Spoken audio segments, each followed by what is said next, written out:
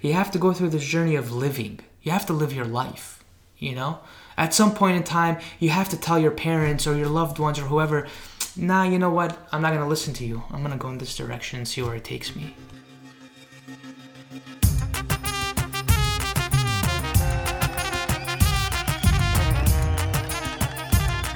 Welcome to episode 36 of the Assyrian Podcast.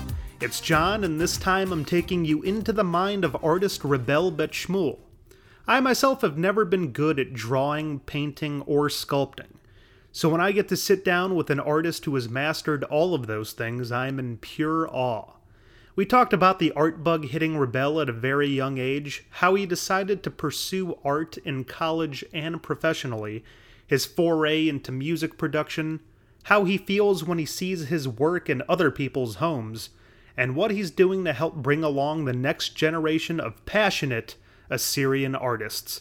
I strongly encourage everyone listening to check out rebelbetshmuel.com. You can read his detailed bio, check out some of his work, and what he has for sale in his shop.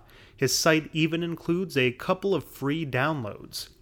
Before we begin, I want to remind you that you can download and subscribe to the Assyrian Podcast on just about any smartphone podcast app, and of course, iTunes. Please give us a rating and leave us a review on iTunes whenever you get the chance. That helps us out immensely. If you haven't already, like us on Facebook and follow us on Instagram. DM us or email us at assyrianpodcast@gmail.com with any comments or suggestions about guests or what you would like to hear on the podcast. A huge thank you, of course, to everyone that has done all of the above, and even if you haven't but continue to listen, or even if this is your first time listening, we truly appreciate your support, and we plan on continuing to give you quality weekly episodes of some wonderful Assyrians. Support for this week's episode of the Assyrian Podcast is brought to you by Tony Kalogerakis and the injury lawyers of Illinois and New York. If you know anyone that has been in a serious accident, please reach out to Tony Kalogerakis. Tony has been recognized as a top 40 lawyer and a rising star by Super Lawyers publication and has obtained multiple multi-million-dollar awards. Tony can be reached at injuryrights.com or 847-982-9516.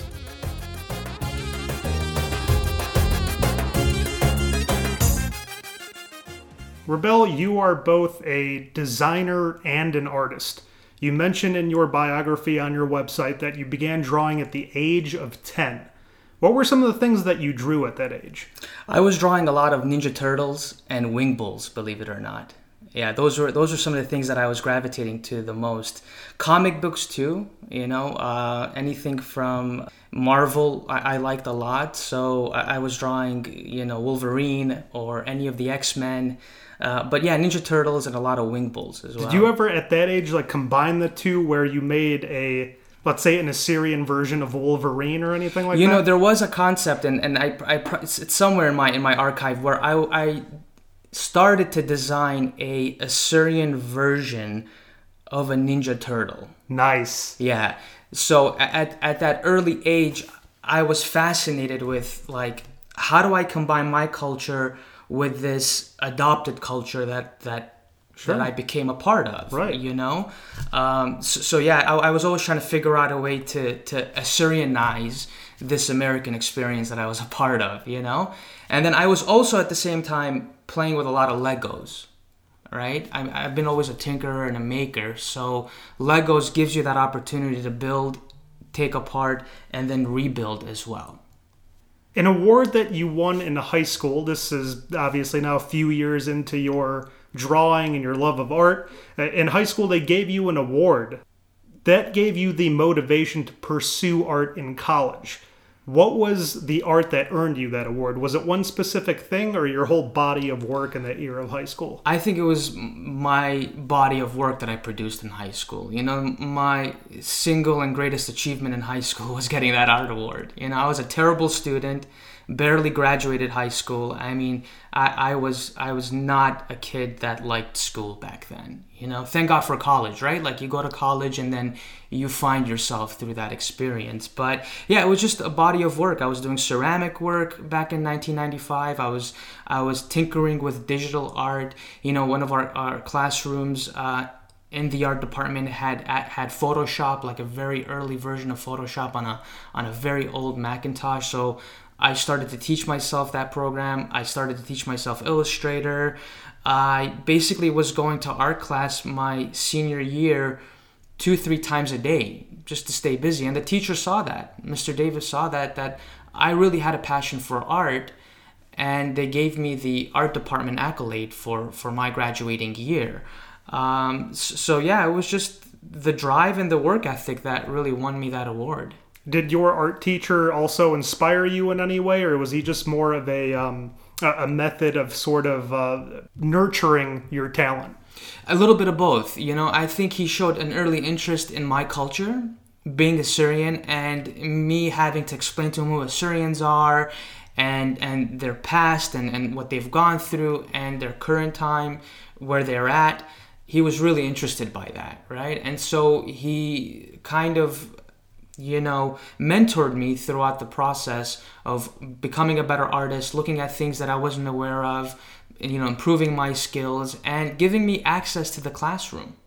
I mean, like I said, I was in that class 2-3 times a day, 5 days straight.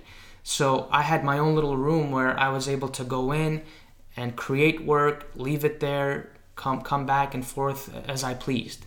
Did you ever find yourself in a situation where you thought pursuing art in college was just going to be unacceptable and you had to do like business or law or anything like that, and you were kind of scrambling to decide what else to do? Or was it just art or bust? No, man, that was exactly what I ended up going through. You know, I was a business major initially because there is an entrepreneurial spirit within me, right? So I wanted to study business and then minor in graphic design.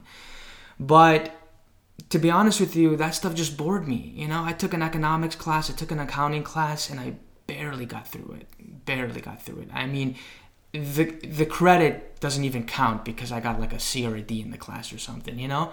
So I gravitated towards art. I didn't really want to be an artist when I was in college, you know? This thing pulled me and I went along for the ride. Took a chance, and then, you know, I made it. I mean, I'm doing pretty good right now. Can't complain. You know, there's a lot more work to be done, but art pulled me and I stayed with it. So you're originally an econ major and then you switch. What was the reaction of both your friends and your family when you decided to pursue art professionally and as a degree as well? A lot of hesitation, right? They're like, what are you doing? I almost hate to say it, but it's like typical Assyrian reaction, doing, right? You know, especially for my parents, right? Like, hey man, you know, is this gonna work out? Are you gonna be able to live off of this thing? As I've gotten older, I've come to understand their viewpoint as well. You know what I mean? This is a tough field to get into, but if you're persistent and you're passionate about your art, the money's gonna flow, right? I mean, I don't want to sound like a hip hop artist or something. But the self-belief has to be there, right? The self-belief has to be there. You know, if the passion is there, the money will come. And I tell that to every aspiring young Assyrian artist. That's the last thing you need to worry about, right? So there was a lot of hesitation from my family side. My friends often would give me blank stares because, you know, among our group of friends, how many friends do you have that you grew up with that told you, hey man, I'm planning on being an artist? Not many, right? No. So it was very new. It was a very new experience to them too. They're like, all right, cool. You know, a lot of them though, over the years, accepted that I was an artist. You know what I mean? And we would go out to social functions and they would introduce me as, hey, this is Rebel, my artist friend, which is a pretty big deal. Yeah. You know what I mean? They finally accepted you and what you're doing, and it's pretty cool. Also, I had 2 uncles that were artists. So it ran in the family a little bit. Kind of, right? So my uncle Shleiman Bechmuel is a great musician, has 4 albums, you know, under his belt. And then my other uncle, Robin Bechmuel, is a writer, right? He's a poet. He's published over 12 books.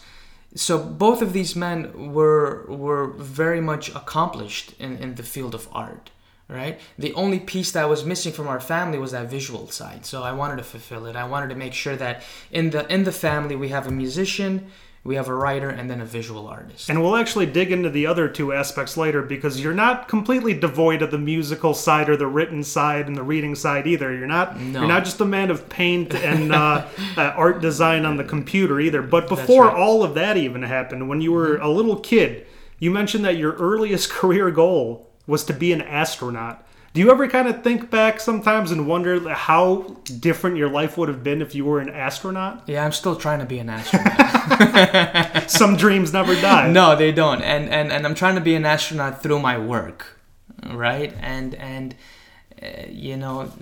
that being in space, the solitude and the imagination that one can experience is a beautiful thing. So yeah, I'm still trying to be an astronaut. I have a buddy of mine, Ninos, who lives out in Cali. He just wrapped up his master's in astronomy, and he also has a deep appreciation for art as well. And we often talk about this intermingling that often happens between science and art, and he exposes me to new ideas and I expose him to new ideas, and you find inspiration in places that you never thought you would, right? Like, you don't necessarily need to go to a museum to find inspiration. You could be on a bike going downhill and experience something wonderful through that experience, At the age of, you were roughly about 8, you and your family fled from Iraq and made your way to the United States, first via Iran, Syria, and eventually Greece. Do you have any memories from what I would imagine was a very turbulent time in such a young person's life? Yeah, Iran, not so much, other than I remember my mom having to wear a hijab, right? In Iran. In Greece, I remember my dad forcing me to go to school and taking us out to see the Parthenon and all these ancient Greek ruins and museums and this and that, and nude beaches too. Okay, that was another thing that I experienced as a young kid, because we used to go to the islands and visit them and that sort of thing. So I remember seeing all these things and experiencing all these new things, and for the first time in my life, kind of getting a taste of what freedom could potentially be like. So did that inspire any of your later art? I think a little bit, yeah. I'm slowly starting to gear myself towards more autobiographical work. Our time in Greece as a family was really a wonderful time, but it was also strewn with some difficulties as well. There was just, we're an immigrant family where we were making our way to America. Just a lot of stuff happened in Greece that made that journey a lot more difficult, right? But the Greek family across the street from where we lived helped us out a lot.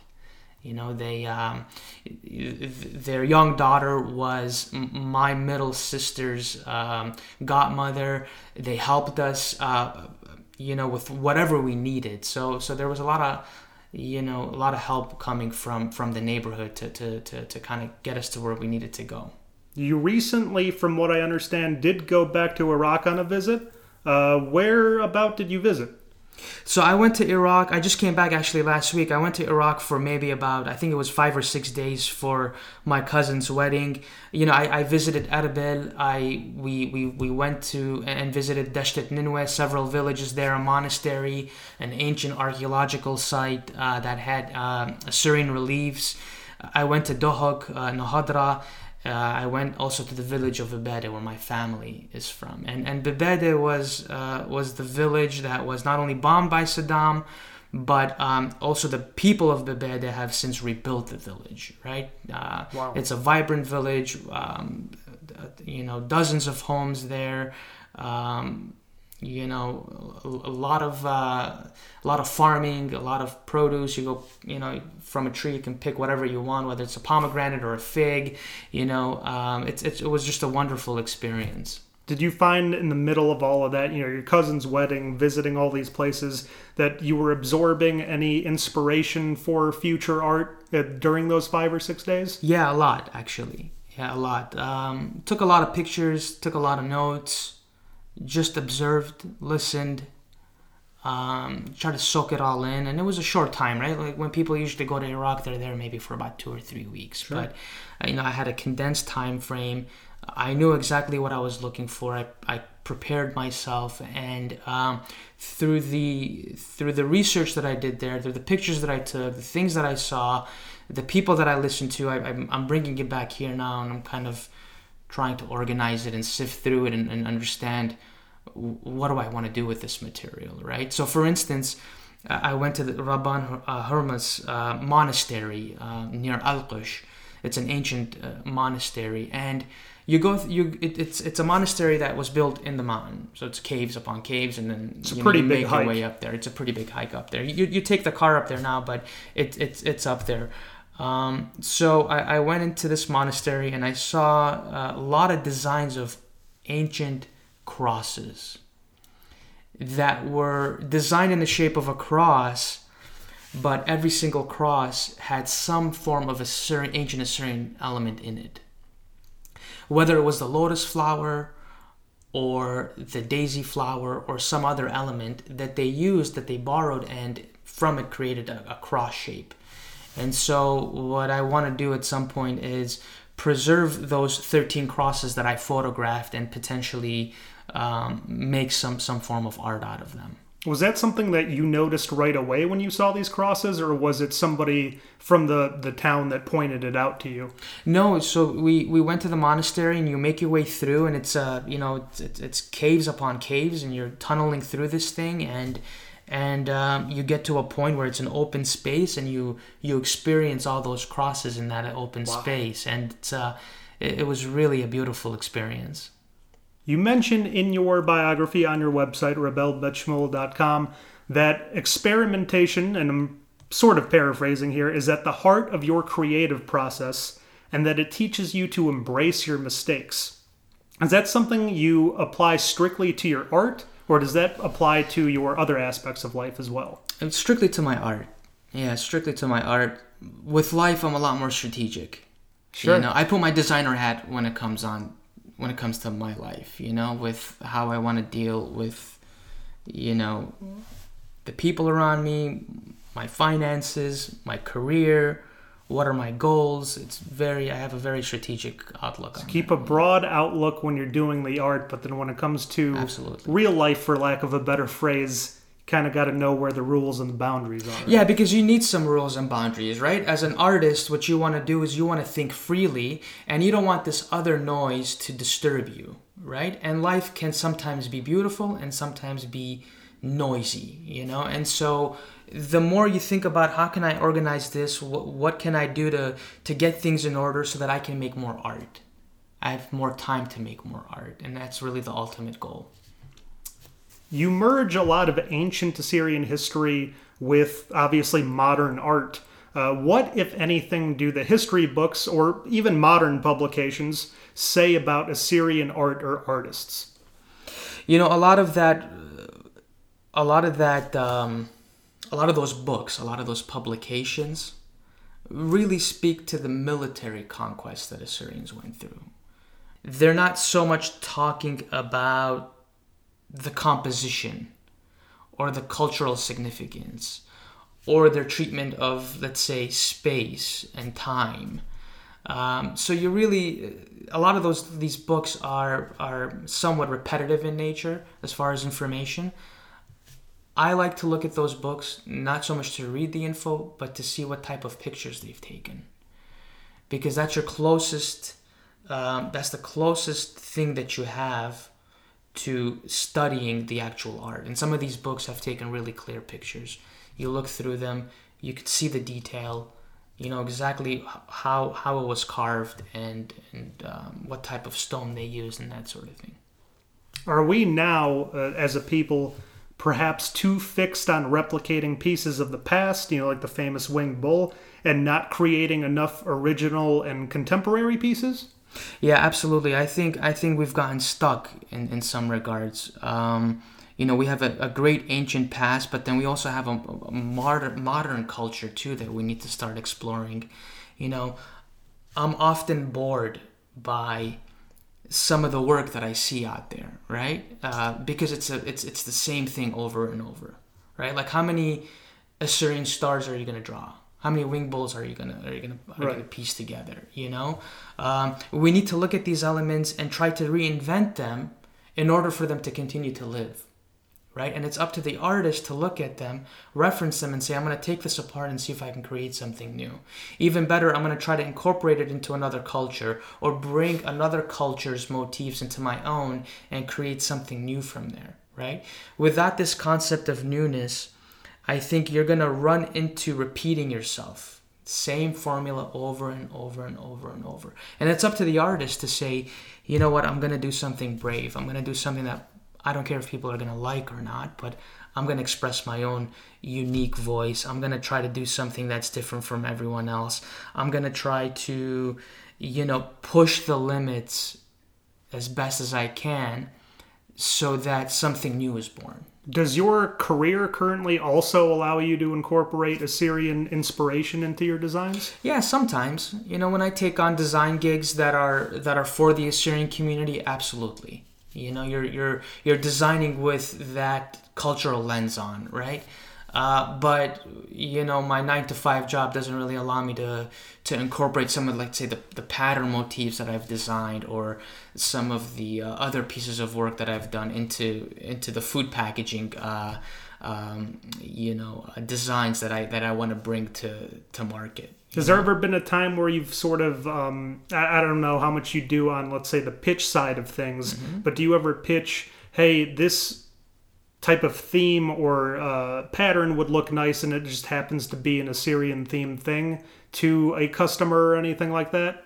I haven't yet, but I do think there are some brands out there that are slowly growing that are by Assyrians. Okay. Some food brands out there that are by Assyrians, and I think there's an opportunity to not only create a beautiful design, beautiful branding behind it that allows you to tell a story, but to also sell a product. And so I'm looking forward to potentially working with some of those brands to inspire this, to incorporate this work that I've done into the products that they want to eventually bring to market. Tell us about an art piece, or perhaps more than one art piece, that has had the most impact on you. Honestly, this is probably the toughest question that you're asking me, and it's a tough one, man. It's really a tough one. Lately it's been the Pietà by Michelangelo. Okay. So the Pietà is a massive sculpture piece that has Mary holding the body of Christ, right? And Mary is twice the size of Christ that lays in her arms if they were both standing. And it's a piece carved out of marble, and it's carved to perfection, right? If you ever get a chance to see the piece, in my opinion, it's something. When I look at art like that, I do see something greater than myself there. The same way you listen to some classical music, whether it's Beethoven or Mozart or whatever it might be. You hear a second or two, you're like, wow, this really takes me somewhere. So that piece is one of it's just a beautiful piece. I mean, it takes me somewhere else when I see that piece, and not so much when I look at it from the front, but a side view of it. Interesting, right? You see the volume involved in what this artist had to go through to carve that masterpiece out of stone. And where is that currently housed? Sistine Chapel. Sistine Chapel, okay. Yeah. And then, so when you first saw that, you were immediately blown away by it, I assume? Immediately blown away. I've never seen it in person. You've never seen it in person? Yeah, you see it in pictures. So just in the pictures alone, just in the pictures alone, and of course you study it, you go online, and you find the high resolution version of that piece, and the internet has, it's like your gateway to actually being there in person, right? In some regards, so you see different angles of it, and you study it, and the drapery, the way that it's carved. It's absolutely wonderful. Also, the work that early Impressionist work too, I think is really beautiful work. Really, what they've done since then is they've basically taken art to a new level. And what I mean by that is during that time frame, photography was kind of coming to life, right? So artists were being forced to look at the world a little differently. And so the Impressionists invented a way to look at the world a little differently. And so you see depth, you see a lot of atmospheric space, you see a lot of color shifts, a lot of unique colors that you can't even name in some of those pieces. And they're playing with your optics, right? Like you think you're seeing a blurry picture, but you get closer and closer to it, you become a part of that world. So I think you start seeing this theatrical almost play in some of these early Impressionist pieces, right? And then more recently, you look at the work of Picasso, let's say, right? I mean, that's some beautiful work, starting from his Cubist work all the way to the work that he did, the last 5 years that he was living, what we call now post-expressionism, right? The work that Basquiat was doing in the 80s was kind of, he looked at some of the late Picasso work that was being done. So yeah, it's a tough question, but I look at both the classical Renaissance time period all the way to modern and contemporary art, and you do see some beautiful work. You brought up Picasso, which actually just kind of reminded me. There's that famous sculpture that's in downtown Chicago that I personally have never really understood, I guess, for a lack of a better term. Mm-hmm. When you see that, what sort of feeling does that invoke inside of you? I see a lot of imagination in that type of work, right? Like this guy dug deep in that imagination of his and pulled this thing out, And that piece alone, if you read about it, it's basically a view. It's a frontal shot of a woman from different angles, but it's always from the front, whether it's a little higher, a little lower. So I look at a piece like that. It's not only compositionally well made, but it's balanced. It has contrast. It has form. It has shape. It lacks color, but when you look at it during the day, the color of that material can change. If you look at it during the winter, it could also change. So it has really some beautiful qualities that, as a piece of art in the middle of downtown Chicago, I think has brought a lot of beauty to that area there. And now going back to your uncles that you had mentioned, you kind of cover all the realms of art, music, poetry, and design. So design, drawing, painting, they're all a vast part of your art portfolio, but you've also made music, and I don't know if everybody knows that. So tell us about the 2 albums that you've produced via Kanara Productions. So Kanara Productions was something that I started back in 2004, right? And this was just a hobby. I'm not a musician. I studied piano with Rabi Rassan for 2 years. I jokingly like to say that I was his worst student, So that was my, stint at being a musician for those 2 years. So Kanara Productions in 2004, my uncle Shlomo Bishmul I helped him produce his last album, Buni Babuna, right? And it was the first Assyrian album that we got up on iTunes, made available on iTunes, and it was also an enhanced CD as well. So you put it in your computer. We had behind the scenes videos and photos and what we did, on the production and a whole bunch of stuff. And what we both agreed to is we wanted to show people the process, what it took to produce an Assyrian album, right? And the second album that I produced was for Rabi Rassan Bityonen, who is an Assyrian composer and teacher. He teaches at the AUAF, guitar, voice, and piano.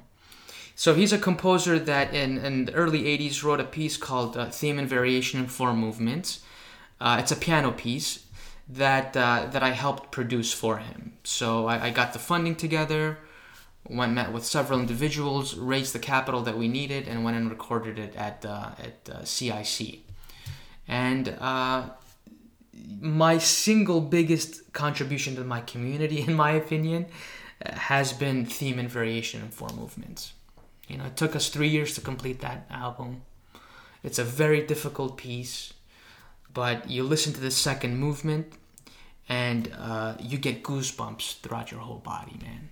You know, you listen to the end of the fourth movement, the grand finale, you see the power that Assyrian music can have, right? These four movements were based on ancient Assyrian melodies, okay? And he took them and reinvented them. He reinvented them not in a way that it loses its Assyrian roots, but he infuses the Western motifs of music while still keeping that Eastern sound. And it's a very beautiful, very, very beautiful album. I'll make sure you get copies of both albums. Thank you. Sure. What was the most challenging part of recording and producing either of those two albums? The most challenging part for me was the marketing and distribution of these albums. That was something that I wasn't ready for. I wasn't very prepared for. I needed help, and I didn't know who to go to or didn't know who to ask to help me in that endeavor back then, you know? So it wasn't so much the technical side of recording everything. It was after you're done, you have this finished product. Exactly. And you don't know how to get it out the way you want to get it out. Exactly, right? So Buni Babuna was launched in 2004, and Theme and Variation was launched in 2007, and after doing all the production work and post-production work and the design of the album and the printing and this and that, I was exhausted.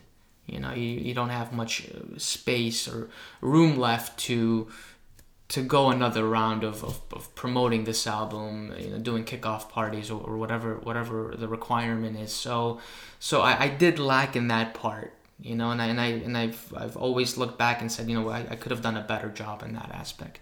But they're both on iTunes. Okay. People can download them. People can listen to them. They're wonderful albums.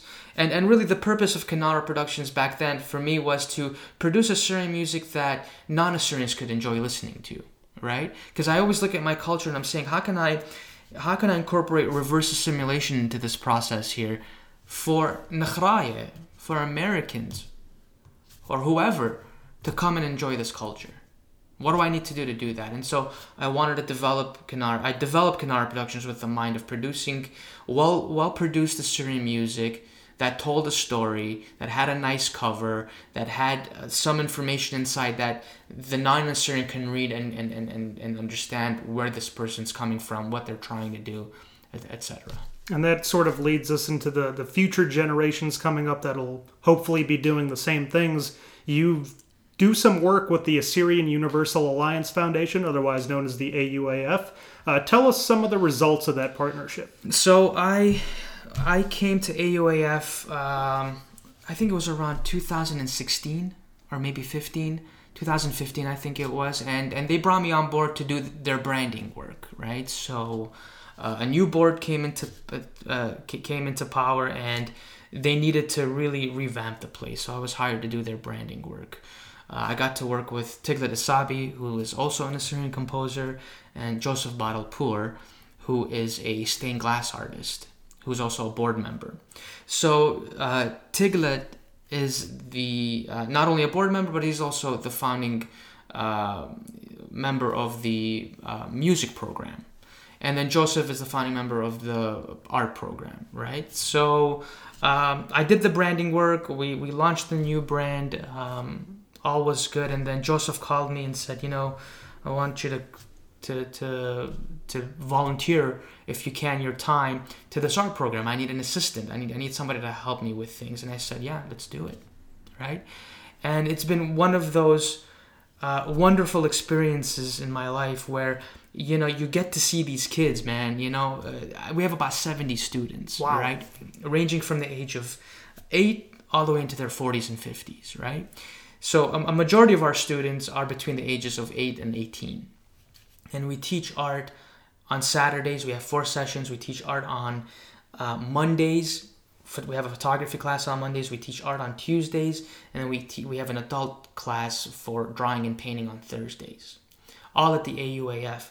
Can I read you our mission statement real quick? Yeah, is that absolutely. Okay? So our mission is to teach, prepare, and launch the next generation of Assyrian artists by cultivating an artistic environment that inspires and supports the growth of Assyrian art.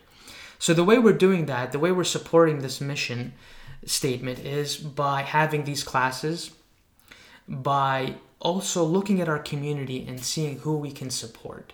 And the way we support these artists is through this art competition that we're having. The purpose of this art competition is to see who the artists are within our community.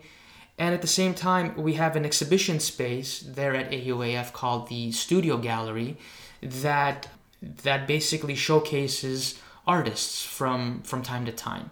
Our last exhibition that we had was a photography exhibition for the artist Sargon Sadi. We also had an exhibition for Paul Beitu.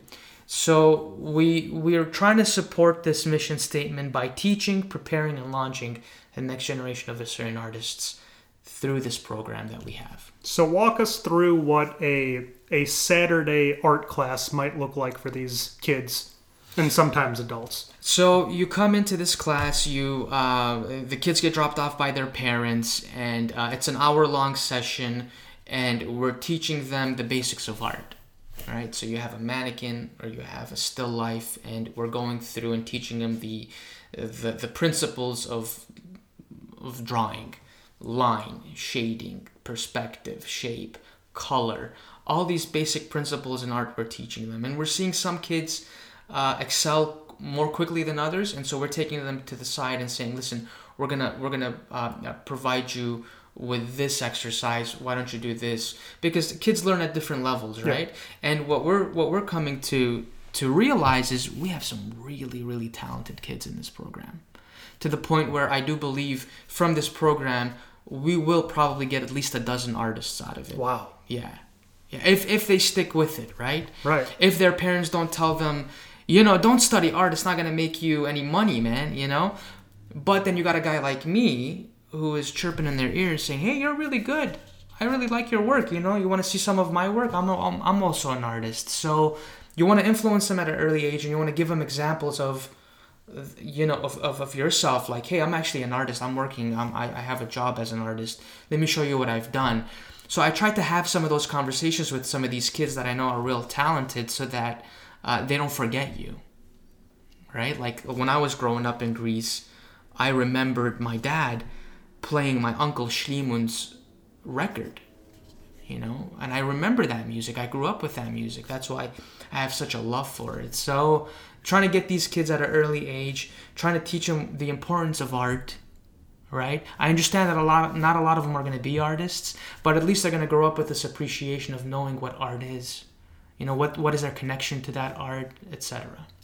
Do you find that a lot of them tend to gravitate more towards one sort of concentration over the other, whether it's photography over painting or drawing versus something else? No, we have really a mixed bag. I mean, a lot of kids in the program gravitate to a lot of different concepts, whether it's abstract or realism, or something very classical in composition and in structure. So yeah, it just varies from person to person.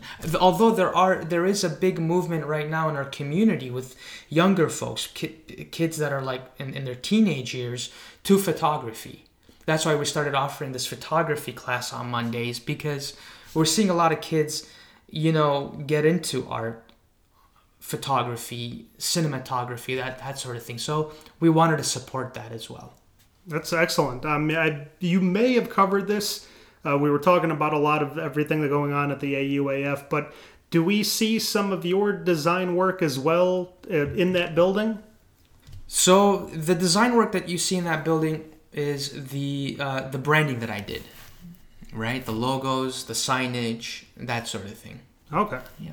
And do you ever get, throughout all of this, whether this the volunteer work, the art, your full-time job, do you ever just kind of sit back and feel burned out or lose the passion and motivation to create? Yeah, man, sometimes, especially during the winter. The winter, I grow a long beard, I let my hair grow out, and I go in hibernation mode. A lot of my friends and family know that. I struggle with depression sometimes. I struggle with mood swings. That's just how it is. And you experience it. You go through it. It comes and goes. But Do you feel like you just have to bide your time until you're back in that groove? Yes, sir. That's or exactly what it is there is. anything specific that you do to get yourself back in, or you No. just know a week from now, a month from now, I'll be right back into the swing You of just things? let it pass. Yeah, and it usually doesn't take more than a day or two, sometimes a week. But yeah, I do feel burnt out sometimes. I'm always thinking. I'm always in this mode of making. Even especially when I'm alone. I'm always composing, coming up with new ideas. I've gotten in the habit of jotting down my ideas using my phone. To not lose this concept, this idea. Maybe it'll take me somewhere. I'm always tinkering, and I've also gotten in the habit of watching documentaries at night with the hopes of falling asleep and having a dream about something great or another idea coming to life. So this art thing, I've made it a part of my life 100%, fully committed to it. And then you do that through this type of discipline, it brings joy to your life, or at least it brings joy to my life when I'm around art, when I'm creating and making. Going back to, you mentioned that you were originally an econ major because you have this natural entrepreneurial spirit. How do you decide what artwork to sell on your website? Because there is a shop portion on your website where people can buy some of that art. How do you decide what makes the cut, what doesn't? I'm going to start selling everything because I'm running out of space. Excellent. That's going to be my motto for 2019. I need to start selling my ceramic work. I need to start selling some pieces that I'm very close to. But at the same time, I want to make sure I sell them to the right person. I don't want somebody to get bored of my work, right?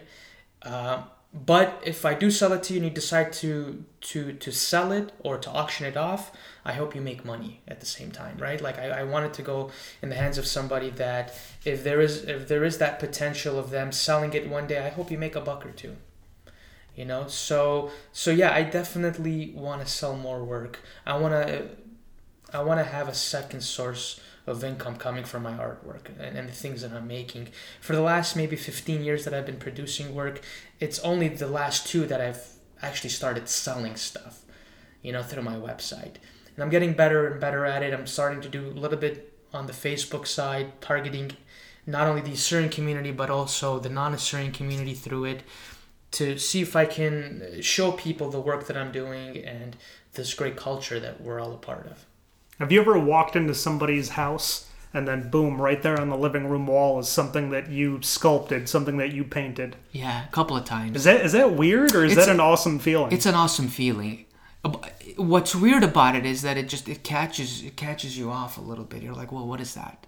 And then you realize that it's your work. You have a connection to it. It's in your memory, but then you don't know exactly what it is. It's a little weird, but then seconds later you come around to knowing that, oh, that's one of my pieces. That's mine, That's mine. Yeah, it's a very cool experience. And I tell people, listen, don't buy my work if you're not going to put it up. I don't need the charity. You know what I mean? You're going to buy my work, put it up. Yeah. If you're not, if you get bored of it, sell it or get rid of it. Throw it out. Don't just put it in the closet. Sure. Yeah.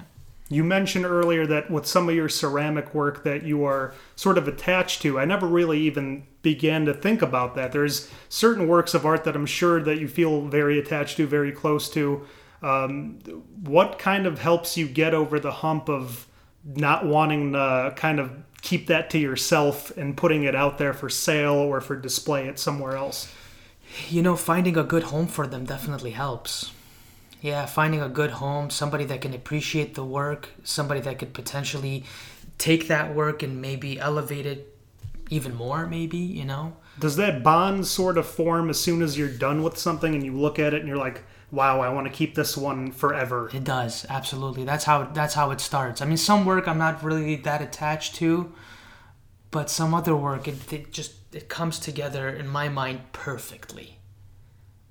All the aspects of art are there for me in some pieces. It doesn't lack anything, and so those are the pieces that I'm closest to.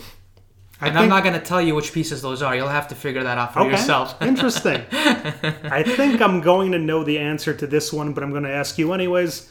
Do you think it's important for Assyrian artists to pursue the arts professionally? Absolutely. Yeah, absolutely. It's crucial to the existence of our identity for Assyrian artists to pursue this profession professionally, right? You can't half-ass it by any means. Either you're going to be a full-time artist and struggle through and eventually make your way, or you're just going to do it as a hobby. And maybe both are okay. I don't know. I'm not trying to dictate one or the other. But if you're going to pursue the arts professionally, you have to study it, right? You have to be disciplined in making the work. And there has to be a sense of humbleness that comes along with it as well. I guess I'm going to attempt to play devil's advocate here because I actually agree with you, but Sure. I'll try to take the flip side of it and say, let's say I come from a position of I have a high-paying job in finance, and I just kind of think the arts are sort of nonsense. It's like, look, we need political involvement, we need capital, we need to move people back to the homeland, everything else that you've possibly heard. What good is art going to do for Assyrians? Look, all those things are fine. You need politics, you need religion, you need all those things. I mean, you got to be entertained somehow, right? So what better way than that stuff? But art gets at the core of making. And in order for an Assyrian to live, we have to make. Whether it's a painting, it's a sculpture, it's clothing, you know what I mean? By making, you're taking a physical stance. You're saying, I'm going to continue to be Assyrian because I'm producing something physical, right? So by being able to make through that process, any type of art, and I'm not saying just Assyrian art. You don't have to be making wing bowls or whatever. But I'm saying as an Assyrian, you're producing things. That's what's important. And the way you do it is through this vehicle of art or music or literature. That's why art is just as important, if not more important, than politics and all this homeland stuff and all this other stuff that you just mentioned. In the end, whether an Assyrian is designing stuff, painting, singing, acting, directing, telling jokes at a live mic, or playing an instrument, what's the ultimate advice that you have for all the Assyrian artists out there? Discover your own unique voice. Have strong work ethic.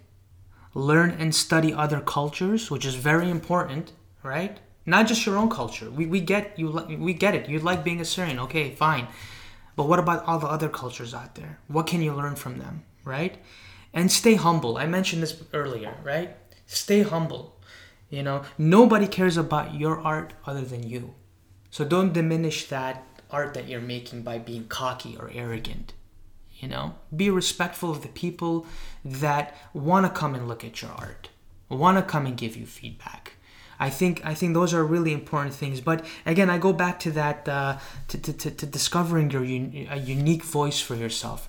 In order to do that, you have to go through this journey of experimentation.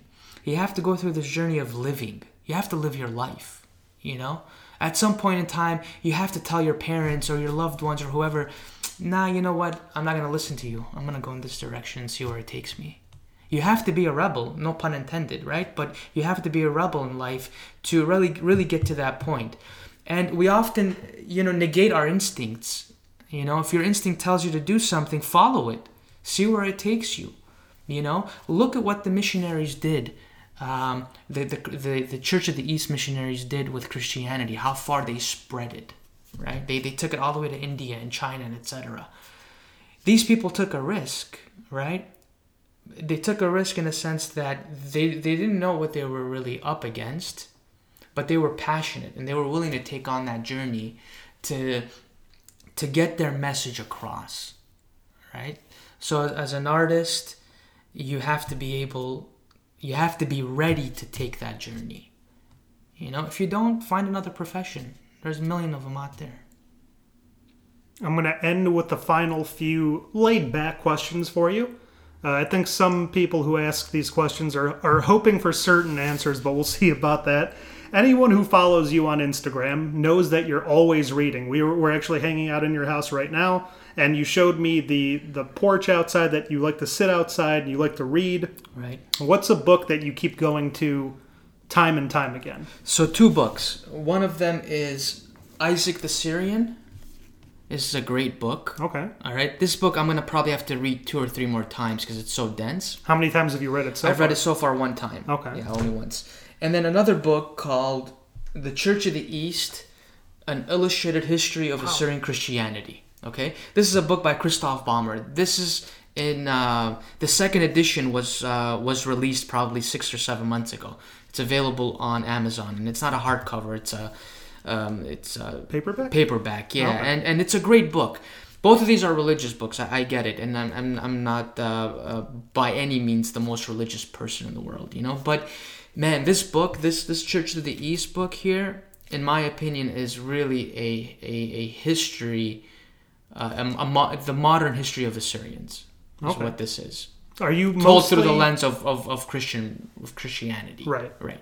Are you mostly a non-fiction reader? Do you like to sprinkle some fictional stuff in there too? I'm trying. Okay. Yeah, I'm trying. I'm trying to read more and more fiction, but yeah, I don't know. I've gravitated more towards mysticism and art, design, history, Assyrian history. I still feel like I have a lot more work to do in that in that area. But fiction is cool too, man. I mean, you have some great authors out there that could easily transport your mind somewhere else while you're reading. If you ever need any recommendations, just right here. Awesome, cool. I'll take it up. And I know this question completely unfair. No matter who we ask it to, that you could name a million people, but favorite Assyrian artist? Nahran Maliki, Hannibal Alkhas, Paul Beitu, Fred Farhad, and most recently Atra Yivargis. Their work is unique and filled with imagination. There are many other artists out there too that I'm not mentioning that are great. But lately I've been studying the work of these few individuals, and I love that they're all so different from each other, and that each and single artist has a unique voice of his own or her own. And lastly, but not least, your favorite Assyrian Instagram account to follow? Mesoportrayal. Come on, man. You're supposed to say Assyrian podcast. No, I'm kidding. No, Mesoportrayal, that's one that I started following about a month or so ago now. That's a really good account. Really good account. That. So their curation is on point.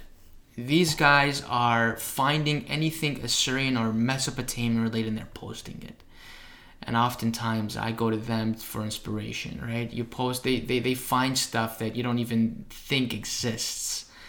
And it's really wonderful what they're doing. You know, they're I think the hipsters of the Assyrian generation, if you will, because they're posting some pretty cool stuff. Nice. Yeah. Rebel, I want to thank you. You are not only a talented artist and a creator, but you are a talented motivator. You've definitely sparked a fire in me to maybe try a few different things that I've had kind of stored away for a little while. And I wish you all the best. And maybe there will be a round 2 at some point in the future. But thank you very much for your time. Let's do it. Yeah, thanks a lot for having me on.